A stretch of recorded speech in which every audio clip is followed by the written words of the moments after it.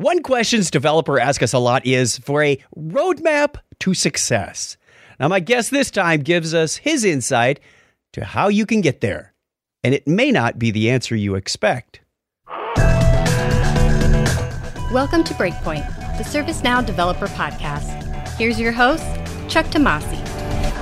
Hello, ServiceNow admins, builders, developers, and of course, all you curious individuals that I always say with the utmost love and respect. Welcome to Breakpoint, the ServiceNow Developer Podcast, where we bring you the latest tools, tips, and tradecraft to accelerate your career. And I get the feeling that this one may run a little bit long because my guest today and I are both passionate about developer careers. I am super stoked to be talking with the one and only Robert the Duke Fedoruk. Wait, what exactly is your title?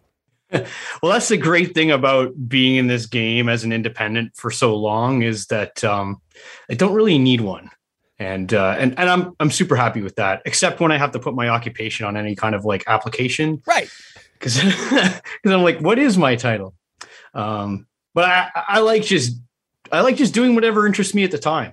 You're sitting next to somebody on the airplane and they say, what is it you do?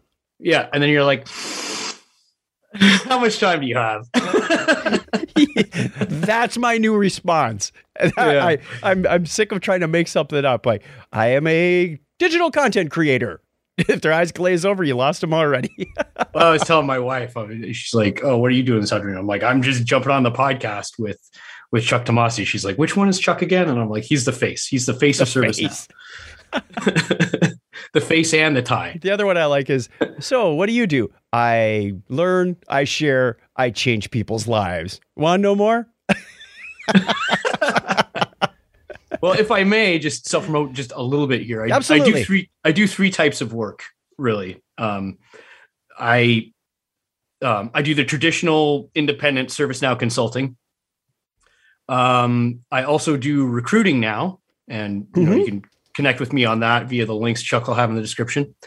And then I also do a little bit of, I guess you can call it a combination of digital marketing and sales enablement for small technology partners, or maybe not necessarily small, but companies that really have no exposure or persona in the ServiceNow space and want to make sure that they're reaching the right people and speaking the right language in their marketing efforts.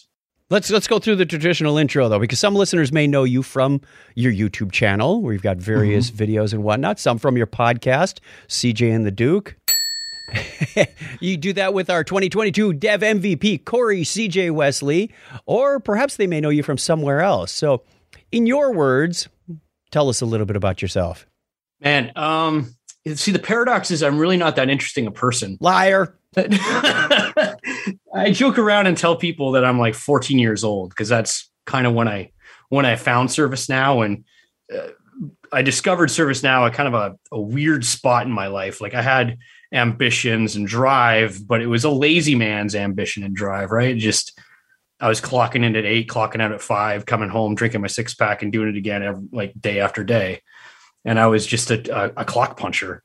And if I'd have gone on much longer than that, I would have been really worried about myself. But then I found ServiceNow and kind of I'd been dealing with ITSM tools prior to that, but I could do so much more with it. And I kind of it woke me up out of my funk. I'm like, oh, holy cow, I can do a whole bunch of really cool stuff. And people are depending on me to do that. And people all of a sudden listen to me as if I have something of great import to say when I'm talking about the different things we can do with ServiceNow. Am I answering the right question here? Close enough. Okay.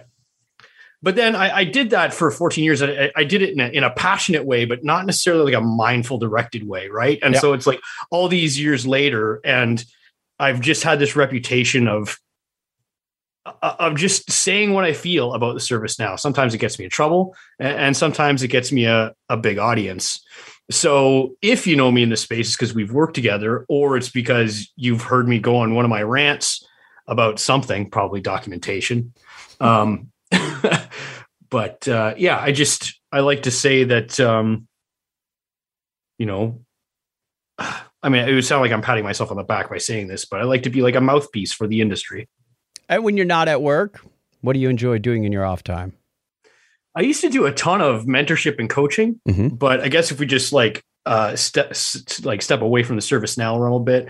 I just love making beautiful things, and I spent most of my professional life just kind of like very obsessed about ServiceNow, and like it was do ServiceNow until I had to eat, take care of my family in the evening, and then stay up late doing ServiceNow.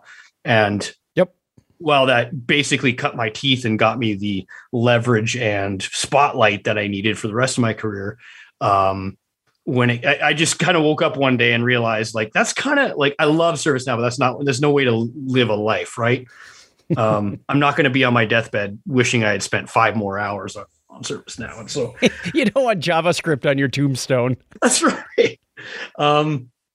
And so I started thinking about like, what do I really enjoy doing? And it dovetails with my ServiceNow experience. I love building beautiful things, and I hadn't grown up handy or toolsy. And I'm just kind of discovering what I can do with my hands. And so I've been making soap for about 5 years now, and I've gotten really, really good at that. Making all kinds of different soaps. That's cool. And lately I've gotten into leatherworking. And I just built myself a cool leather wristband recently. I'm just doing simple stuff right now, keychains, and just to get the practice and the feel for all the tools, and that muscle movement that you gotta learn about. Yeah. And beyond that, it's just, I got 2 young kids, and I love spending time with them and helping them grow and preparing them for, a world that I don't even understand now, let alone what it's going to be like 10 or 20 years for them. Hey, here, kids, let me prepare you for something I know nothing about. That's right. Well, I mean, you just got to like make them strong in mind, strong in body, strong in spirit, right? Yep. So it's just keeping them physically active, mentally active, and somehow foster them with a sense of like, nobody's going to come and save me. Like, how do I contend with the world? Which is a great tie-in for our topic today, because we entitled this one, Blaze Your Own Path for a Reason. Tell me about this mythical roadmap we keep hearing about on how to be a top developer. Yeah, shoot, man. I wish somebody would tell me. I'm 14 years in and I still haven't found it. Yeah, but I mean, I don't know how it is for you. I know for me, like it's a daily daily inquiries, and like, I understand the spirit of people's ask, right? They want to be better, right? And that's a noble aspiration. But there's this preconceived notion about how one does get better. And like, overwhelmingly, it's weighted towards like, show me the path that has been blazed before me, right? Like, point me down the trail that's easiest to get to the destination on. Show me the documents, right? What things can I read, or give me the tips so that I can learn more efficiently. So I've broken down into like 3 fallacies and a necessity. Okay. Because you can't, like, there is no like instruction booklet for how to get good in ServiceNow. At least from the Duke's perspective, right?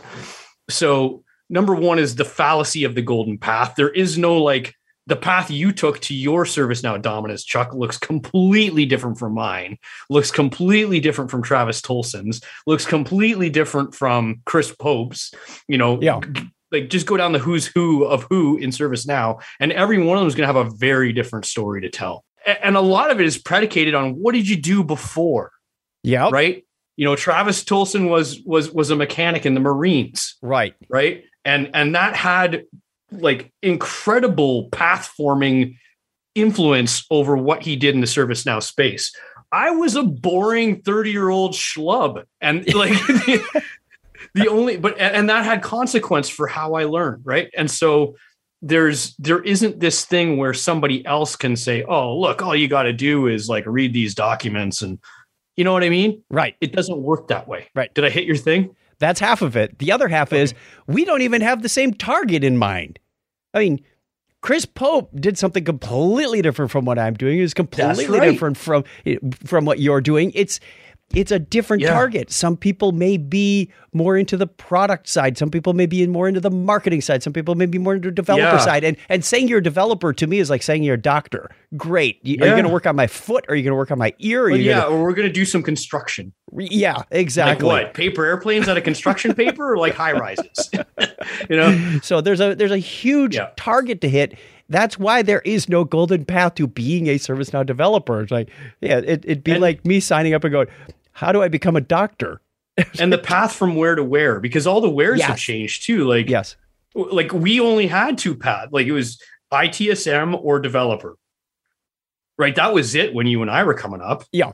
Now somebody could come in and not even touch ITSM, not even touch like hardcore developer, and they'll be just fine. You know, they could hit 2 or 3 different specializations and still not even touch the things that were our only options. Right. So that's number one, the fallacy that there is a golden path for you to follow. Fallacy number 2 is the fallacy of the efficient learner. Right. So they're like, a lot of people are like, show me the documents so that I can be a good ServiceNow developer. To like, give me your special tips so I can learn more efficiently. Right. And that's like the worst virtue to pursue. Like to learn efficiently, learn profoundly, not efficiently. Well, and everybody learns in a different way. That's true. That's true. There's the people who want hands-on. There's the people who will watch a video. There's the people who will read it. There's the people who will listen to it. Everybody's got a different intake and comprehension method.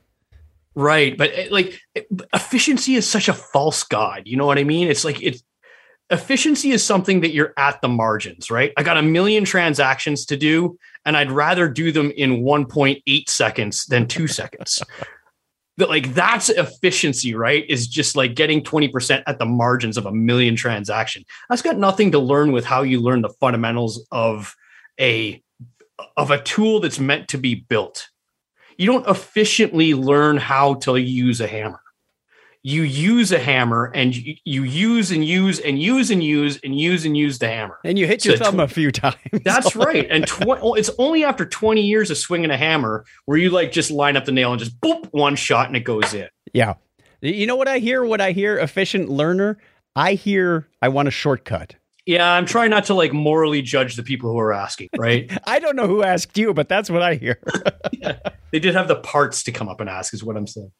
There's no doubt it can get frustrating at times, but I'm just not here to judge people's motivations. I'm here to like give them the real answers, right? We mentioned hitting your thumb a few times with the hammer, which I think is your third point, the necessity of failure. Yes, the necessity of failure.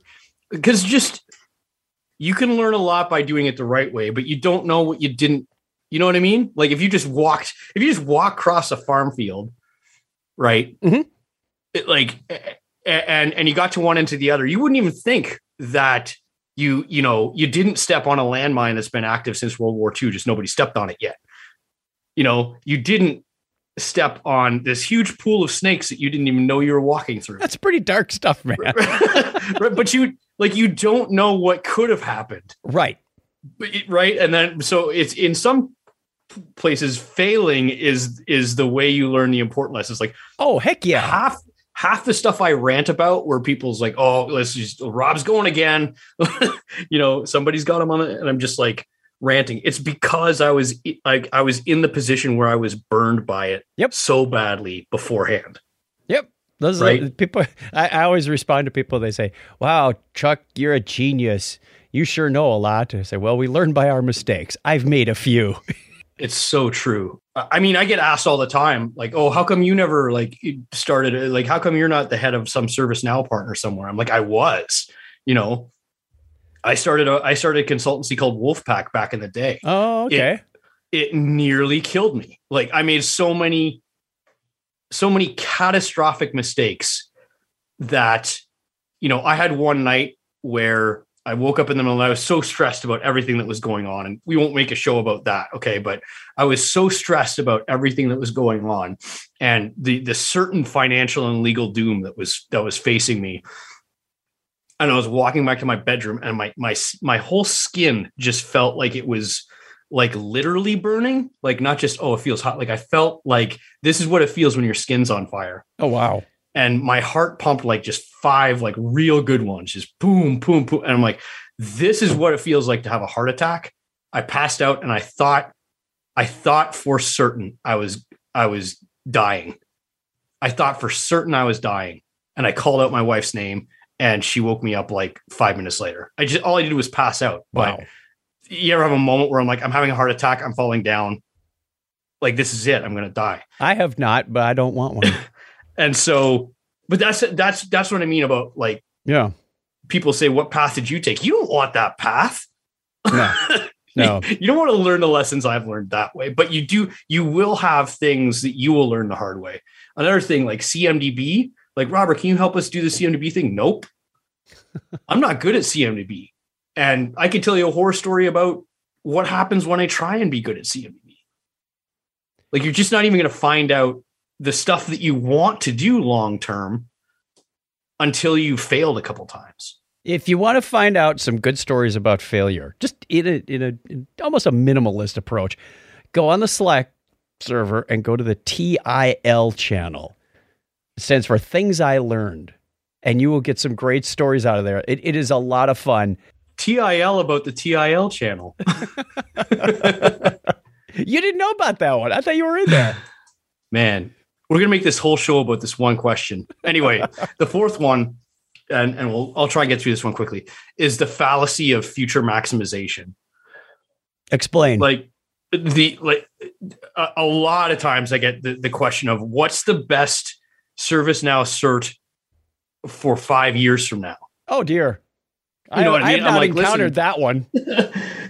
You know, but it's always like, well, of course they're going to learn it now, but they want it so that they're free and clear for the next 5 years. And I'm like, man, I've never felt free and clear.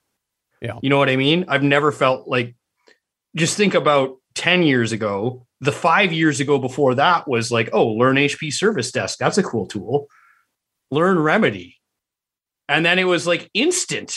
Man, ServiceNow crushed those competitors in like a 1 to 2 year interval. Crushed them. And, you know, there's new cool stuff coming out and you're like, oh, that is going to be so awesome. Everybody's going to adopt it. And they don't, you know, or some other tool comes out from behind and, you know, everybody starts using that, but later. So you just can't time the market this way. So it's way better to maximize for what you're good at. Yes. You know, for what you're good at, which is a great segue into our next question. Great segue. I was going to say that.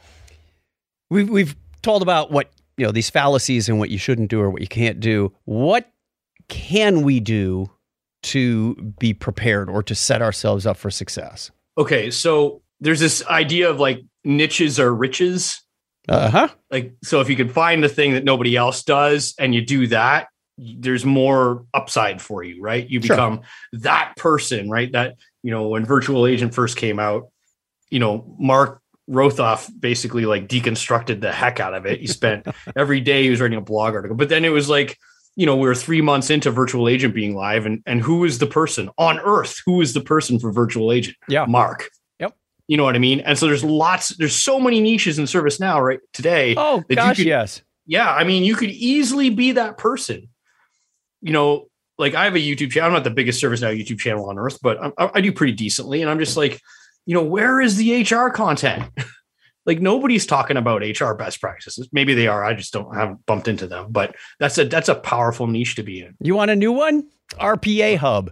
That's a whole new skill set to be exploited. I am waiting to see who the new rock star is that's going to grab the horns on that thing and just, you know, start putting out blogs and videos, and like, that's what I'm waiting for is who's the next, you know, Nathan Firth for RPA Hub, or the next, you know, Travis Tolson of RPA Hub. That's going to be interesting to see. Even if you're not aspiring to be like a persona in the space, right? You just want to be highly lucrative bill rate consultant. Yeah. Right? Get yourself a niche.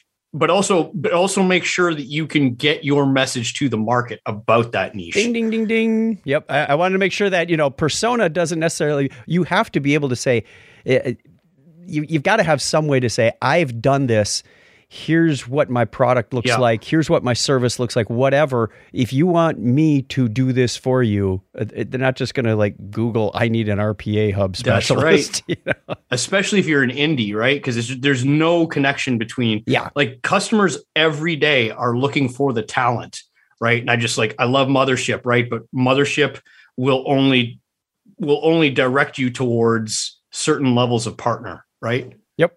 So if you're an independent out there, you've got to find an alternate way to get your message to the market because Mothership isn't going to do it for you. No, and it's not negative against ServiceNow, right? It's like, of course, they're not going to keep track of all the independents, right? Just a bajillion of them. Exactly. But nobody's coming to save you. You have to do it yourself. And not to discourage people who have started in ITSM and are going that way, because there's always room for credible. Right. And ITSM is a great learning block. That's where I learned all my ServiceNow stuff. A lot of the scripting and data modeling, and a lot of that came out of ITSM, and then I could apply it elsewhere. So it just became sort of a testing or a proving or a training ground for learning what the platform can do. And then you'll start discovering all kinds of opportunities, which is my next question, is, what's a way that somebody can, they go, well, I don't have anything to build. I don't have anything that I really want to implement because I do this all day and I'm waiting for the customer to give me requirements. Okay. So first of all, let's talk about the volume of space that is to be covered. Right. So you think about, there's processes that people need to put on the tool, right? Mm-hmm. That's one dimension. And then you have technologies that they need to put on the tool. Second dimension. And then the third dimension is verticals, like industries, markets that need those things put in. So if you think volume is like length times width times height, think about all the processes times all the technologies times all the different verticals. Those and the sum of all that is what you can do in the space. That's a big box. A huge box. And I don't think a lot of people think about this either, or because they think ITSM is ITSM is ITSM. ITBM is ITBM is ITBM. Nope. Like you go into healthcare and they're going to have a whole different like perspective on like ITBM, ITSM, ITOM. Like they're going to have huge differentials in what they work. Asset management, like just think about, you're doing asset management for a media and advertising company, and they're just like computers. Like our creatives bring in their own stuff. They rent their own software. Like we don't care. I was talking to a colleague today about just getting his PowerPoint approved for the Knowledge Conference, and he said, really, all you have to do is look at it and say, it's good. I come from the finance world for the last 25 years where everything had to be triple and quadruple checked and approved. And that shed light on that industry for me. So like you said, every industry is going to be different. So not every implementation is going to be the same. And there's all kinds of these opportunities. And one thing that we're both passionate about the platform, let's face it, there's always something you can build. Always. Yes. Even if it's for your family, for your club, you're doing the Boy Scouts or whatever, there's always something that you're going to spot. It's an occupational hazard, let's face it, that needs to be digitized. Walk into the doctor's office and they hand you a clipboard and I say, what's wrong with this picture? What century did I just walk into? Like, why am I filling out a clipboard? I should be able to pre-register on my mobile device before I even get here. Gosh, there's no way to say it that doesn't understate it. You know what I mean? Like, if you were the one person on earth that actually got to see God, like, how would you explain that experience to somebody who didn't? You know what I mean? Wow, that's pretty profound. Well, you just think of like in the Bible or whatever holy book you decide to read, if they describe what the angels look like, and they're like, and all these eyes and wings, and there's 12 of them, and they had a lion's head and a horse's head. And you're like, what? I went a little off topic there. But the thing is, like, you just can't describe to somebody the vastness of stuff that you can build. And it's super, super important to realize that your PDI experience is only like one infinitesimally small difference between that and a quote unquote real life experience. Mm-hmm. if you can build a fully composed app and talk about the value proposition of it, what problems it solves, and how that's measured, if you build that in your PDI, like what difference does it make this on your PDI and not on some customer system? Yeah. It shows the same level of expertise with the component pieces. And as long as you can articulate the value propositions, how those value propositions are measured, right, in your app, like you could just as easily do something like that at the client site. And let's just kibitz a bit and talk about the different things you've seen out there where people built on their PDI. Like I'm teaching, there's this, a friend of mine in the ServiceNow ecosystem. He's been in the game forever. His daughter's 18 now, and he's trying to land her an internship. And so I'm teaching this, like she's just out of high school, right? And trying to teach this person about how to build on ServiceNow. And the context I'm teaching her in is she works at Panera Bread. Mm-hmm. So like free shout out to Panera Bread in your podcast. But we're talking about everything in the context of what if your point of sale system goes down? What if they want to measure the efficiencies of their oven? What if there's a problem with the oven models that they've placed it like on the West Coast? Like, how would you find these things out? Nobody walks into ServiceNow and say, how would I manage like global operations for Panera Bread on this thing? But you can. Sure. Absolutely. It's work assigned to somebody. It's a task. Those of us that have done it before just go, yep, I can whip something together for you. I got a buddy who does an annual barbecue chicken outing, something or other, and he wrote an app to manage all that. Like it's very specific. I've got an app that I wrote as part of our podcast process that I am the only user.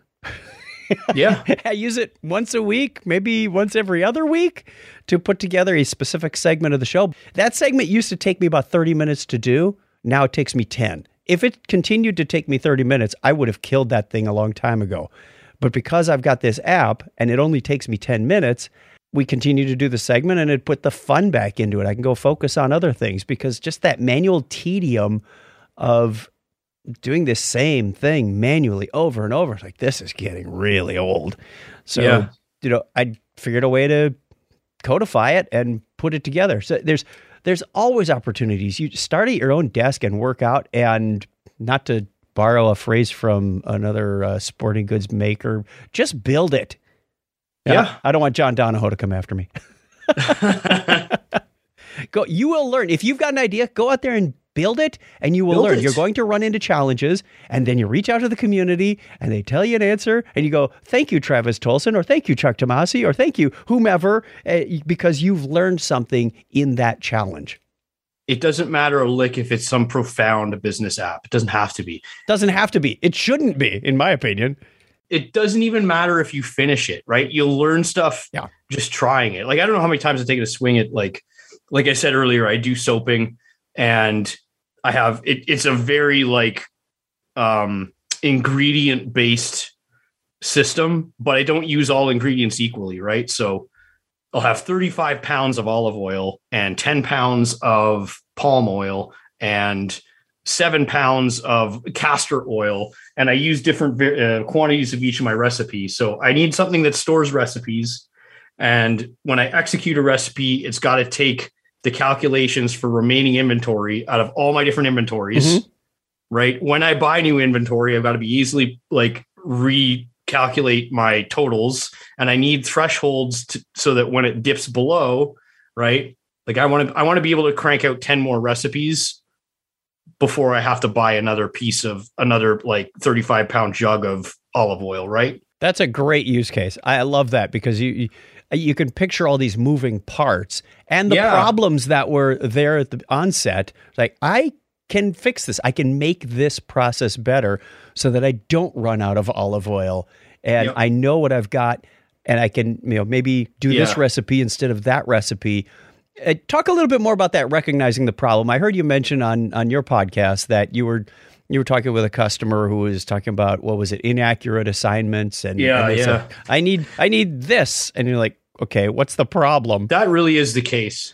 Because let me tell you how bad this sucks. Okay, I'll start with my soaping example, and then I'll transition to this customer example, right? Because have you ever tried to eyeball a 35 pound tin drum? Like, how much olive oil is left in this? 35, like full is 35. Some of that is the weight of the drum. Yep. Right. But I don't know how much weight. So I'm like sloshing this around, and I don't know if there's like a half, a third, like how many batches do I still have? And when it gets really low, it's like I might have 5 batches or 1. Mm-hmm. So if I'm not rigorously like mapping out how much is left, I might not know. So I might get to like soap day and not have the confidence to have enough olive oil to pump out of this thing. And so it's like, okay, order more olive oil. Okay, now I'm waiting like, in the best days, I was waiting 2 weeks to get my 35 drum of olive oil. But now with like logistics crises everywhere, like, am I 5, 6 weeks, 7 weeks away from doing my next soap batch? Which, if I was doing this for a living, would be a real like blankety blank problem, wouldn't it? Yeah, and you know, it's easy to say, well, this is Robert, and he's doing soap. And the impact isn't so. This is a microcosm of, you know, take something like Boeing with jet fuel, or you know, mechanical supplies, or something that keeps planes in the airs. You don't want to run out, and you want to know if it's going to take 6 weeks to get this stuff. So everything it's raw material consumption. It's the bread and butter of logistics, which is the oldest, the second oldest profession in the universe. We're not going with the first oldest. So anyways, like, well, let's put this into like a real life example that you're more likely to see, right? So I had this customer, and all of a sudden it was like, stop what you're doing, come into this meeting, and we have this real disastrous problem with inaccurate assignments. Inaccurate assignments. What does that mean? Well, that means the tickets aren't getting worked fast enough, and they're bouncing around and causing everybody a headache, and our customers are getting pissed off. And then it was like, okay, everybody, like, let's strategize what to do. All right, go. And it's like, we should redo our category tree so it's more obvious what group it goes to. Please no. Yeah, let's audit our groups. Like, maybe we just have too many groups, and we should like normalize it and have like more rational group names. And maybe that's what's causing the problem. And then everybody else is like, oh yeah, doesn't ServiceNow have this AI thing? Like, maybe we just train an AI up, and it doesn't matter that we have like crazy categories or groups. Right. So we're sitting at like 3, 4, 5 different solutions that have been proposed. Mm-hmm. And the powers that be are like, go, like, launch all the missiles, do it all, and we'll crush this problem. And so I walk in there and I'm like, well, let's run a quick performance analytics and see how bad the problem is first. Because if I'm going to like stop everything I'm doing so I can do these 4 new things, then I had better have a handle as to how much the situation improves. Because we're literally like throwing value out the window and spending more money to get something else that's quote unquote valuable. So you got to recognize the problem and then understand what done looks like, or how much you've improved. And we found that the problem was basically non-existent. Like, the person that was complaining was basically the victim of the X number of cases that it actually happened. Wow. And even for the amount of political like heat that was generated, it really wasn't like an absurd number either. It's like sub 1%. Yeah. It was something around there. Right. And so it's like, I came back to the table with that. Like, okay, just before we stop all these other priority 1 initiatives, why don't we talk a little bit about how bad this problem actually is? And this does 2 things for you, not 1. Okay. Number 1, it justifies, is it bad enough to do development attention to? Mm-hmm. Right. And number 2, if you can measure how bad it is, you can measure how good it improves. And then you can take your solutions on bite size, right? Mm-hmm. Or agile, if you prefer. Let's first reorganize our category tree. Oh, that did nothing, right? Give it 3 weeks. That did nothing. Okay, let's reorganize. Let's rationalize our group names. All right, give that 3 weeks. That helped a little bit, but it's still too painful. Okay, now train the AI. You see what I mean? Like, how worth it is it to build stuff that you can't even measure the pain around? If you can't measure the pain around, you shouldn't be doing it. Yeah. I mean, it's just, it takes a real discipline, and it takes a will to contend with the political forces to do that. But when you do, it earns you significant street cred, even off the backs of people who you think aren't necessarily your friend. And that, right? You know, right there, that's another way you can blaze your own trail. That's true. Success isn't building like necessarily, right? Success is just reaching the best outcomes. Recognizing, what's the problem? What does better look like? Having those deeper discussions rather than, hey, I cranked out 600 lines of code today. Great effort. Was it in the right direction? I don't know. That's right. It's layers of an onion, right? Yeah. At the start, it's just, they told me to build this. Did I build it well? Right. That's the outer layer of the onion. But the heart, the core of the onion, right? That last layer that you got to peel back is, can I guide this organization to the outcome that they want? And that doesn't necessarily mean building as per requirements. Don't ever put that on your resume. Just don't do that. Yeah, I think I've heard you rant about that one already. It's like, nobody cares. As per requirement, could have been the wrong requirement. It could have been a dumb thing to ask for in the first place. Right. But do you have the eyes to see, right? And the ears to hear and the mouth to speak that gets people out of the just zoomed in. Oh, I want you to build me a business rule that blah, blah, blah, blah, blah, blah. And more like, God, it sucks that we have so many bad reassignments. Oh, well, actually, you don't have that many bad reassignments. Whew, all right, let's go on to the next thing. The hair stands up on the back of my neck when anybody tries proposing a solution before I understand the problem. Yeah. That's just wrong. It'd be like walking into the doctor and say, hey, doc, I need this specific medication. Well, they're not going to just give you a prescription for that. They're going to go, well, sit down. Let's talk about what hurts. How long has it lasted? What other medications are you taking? They have that discussion. I just had an aha moment there too. Like, we talk about blazing your own trail to success, right? Like, there's a certain success that comes with, I built the thing they asked for well. Maybe they'll ask me to build 2 more things, right? Right. And that is a certain level of success. But another level of success is when you get to the point where you can get to that heart of the onion, like peel back all the layers and it's like, what's the outcome that I need to get to? And how do I get you there? Is infinitely transferable. Yeah. Right? If a comet hits every ServiceNow data center on Earth and we've got like, oh, it sucks, but it's gone, like you could still do something else with that skill. I don't want to be in front of that comet. No, we all hope it doesn't happen, but you see what I mean? Or if it's just like, I'm not going to do this anymore. I'm going to do something else. Or even if you're going to stay in the ServiceNow ecosystem perpetually, right? Like, I've had gigs that I won not off of the power of my credentials in that domain, but off of the power of my eyes to see and mouth to speak. Like, no, like the first ITBM job. No, I haven't done an ITBM job before, but here's what my eyes see and my ears hear. And I'm speaking to you what I think your outcomes are. Like, are we in agreement? Yes, we are. Did any other partner tell you that? No. See, so like being able to do that, even if you don't have like the ITBM cert, you can potentially get yourself into ways of working that are not just like the purely physical delivery. Kind of like, it's not coming out right. Does that sound right? It's the critical thinking aspects of doing your job. You need to be able to analyze this information and distill it and evaluate it and all of that thinking piece, rather than just being a robotic automaton. I have heard that they're training AI to do programming, so watch out. It's not that good yet, but who knows? Maybe someday developers will be obsolete. So you better bone up on your critical thinking skills. Yeah. And I mean, I'd say there's not a lot of it either. Like, you don't have a ton of competition. And customers love it so much when they find somebody that they think understands them. Yeah. And sees the bigger picture. Focus on the outcomes. Yeah. So that they don't have to be the ones to tell you to make a business rule, the blah, blah, blah, blah. Right. Yeah. That just becomes a tool in your toolbox that you go, okay, this is one way to solve that problem, or it's a means to an end, but you better know where you're headed. Ding, ding, ding. So yeah, that's a fun discussion around blazing your own trail. I hope there's something valuable in there. Yeah, we covered a lot. Oh, the legend of Anna Tomboulian.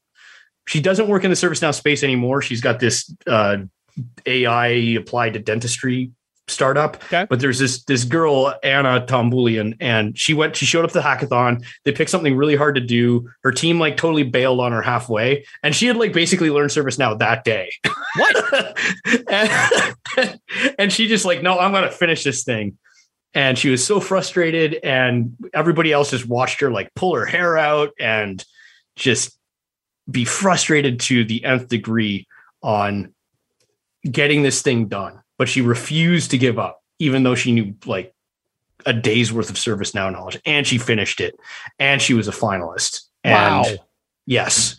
And it was one of the most inspirational things I think I've ever seen at a hackathon. So yeah, if you think you're a beginner, you got zero excuses now. No kidding. I mean, she went up. That wasn't a learning curve. That was a learning wall. I mean, to her credit, she's like a coding genius level, right? So, but still, she did it herself. Her whole team that also knew ServiceNow gave up. Kudos for the persistence on that one. Okay, last question. What words of advice do you have for our developers out there, including the new ones? Man, just build. Like, just go back, rewind a little bit where Chuck and I said everybody's got something that they can build in ServiceNow. Just do that on your PDI. Especially like when you start looking for work and you don't have a big laundry list of experiences in the market, revert to your PDI. Yep. Tell people what problems it solved, how it solved them, and the way it's measured. And that counts. So just build. And then also talk about what you're building. Yes. If it feels hard, go to like the many places where you can get answers. SN Dev Slack channel and community are my favorite. Mm-hmm. Right. And say, I'm having trouble with this. And then just get buried in insights for a night. And also when you're successful, talk about that. Absolutely. I this super high performing video on YouTube. It was just me trying to figure out Flow Designer like years late. Let's build a simple catalog item flow. When Chuck, you've got like 100 hours of Flow Designer stuff on the ServiceNow channel. It's got to be, right? I don't know if it's that much. Yeah, I mean, but it's just like a prodigious amount of stuff at your level of the game, right? And I'm still coming in here saying, let's just do a catalog item with one approval. And I get 1,000 views off of that. You know what I mean? Like, yep. After you build, talk about what you've built. And you know what? You're going to find opportunities headed your way. Somebody's going to see that and say, hey, you should submit that as a CreatorCon breakout session or something. You go, for sure. Yeah. And that leads to other things. And that leads to other. It's like there's this growth thing when you get out there and explore and then share it. So that's good stuff. Thank you for joining us today, Robert. I told you this was going to go a little long, but not too bad. Before we leave, go nuts with your shameless plugs or content. Let the listener know the many ways they can get in touch with you. Well, the links are going to be in the description, right? Yes. Yeah. I mean, you can reach me out on LinkedIn or Twitter or my website. My website is theduke.digital. My email is rob@theduke.digital. I'd love to hear from you. All good stuff. Again, we will have the links for that in the show notes, in the description. Give a plug for the recruiting thing you've got going. Yeah, so it's something I kind of fell into accidentally. But if you're the kind of person that's looking for ServiceNow talent, I want you to imagine for a moment how much faster and easier it's going to go when the person looking for and vetting that talent has been there and done that. Mm-hmm. Like, I understand what all these positions do day to day. I've done the work. So if you're looking for ServiceNow, think about how much faster and easier. You're not going to have to go through like the minimum 5 resumes that some other recruiting company has sent you. You're just going to get the people who fit if I have them, and at a decent price. And if you're the kind of person who's looking for to step up in the ServiceNow world, like I can offer you resume reviews. I can offer you coaching on the way to finding, that position you need. Thank you for all your help in the ecosystem. And thank you, wonderful listener, for joining us today. Do not forget, you can check out the other ServiceNow podcasts at community.servicenow.com underneath the resources menu, or go to servicenow.com/podcast and subscribe to any or all of them. There's some great stuff out there. I just heard a really good episode of the Accelerate podcast. A lot of good stuff. You can subscribe to one feed and get them all if you wish. Again, thank you so much, Robert. You had a lot to share today. I hope we get to talk again more soon. All right. Thanks, Chuck.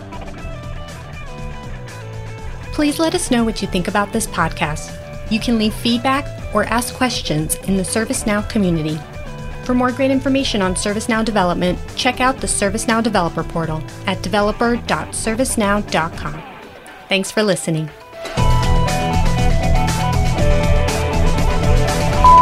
There we go. We'll insert the bell there. Awesome. Can't wait. It's a big topic. It is. And I think we hit it with a big sledgehammer. Like, there is no magic bullet.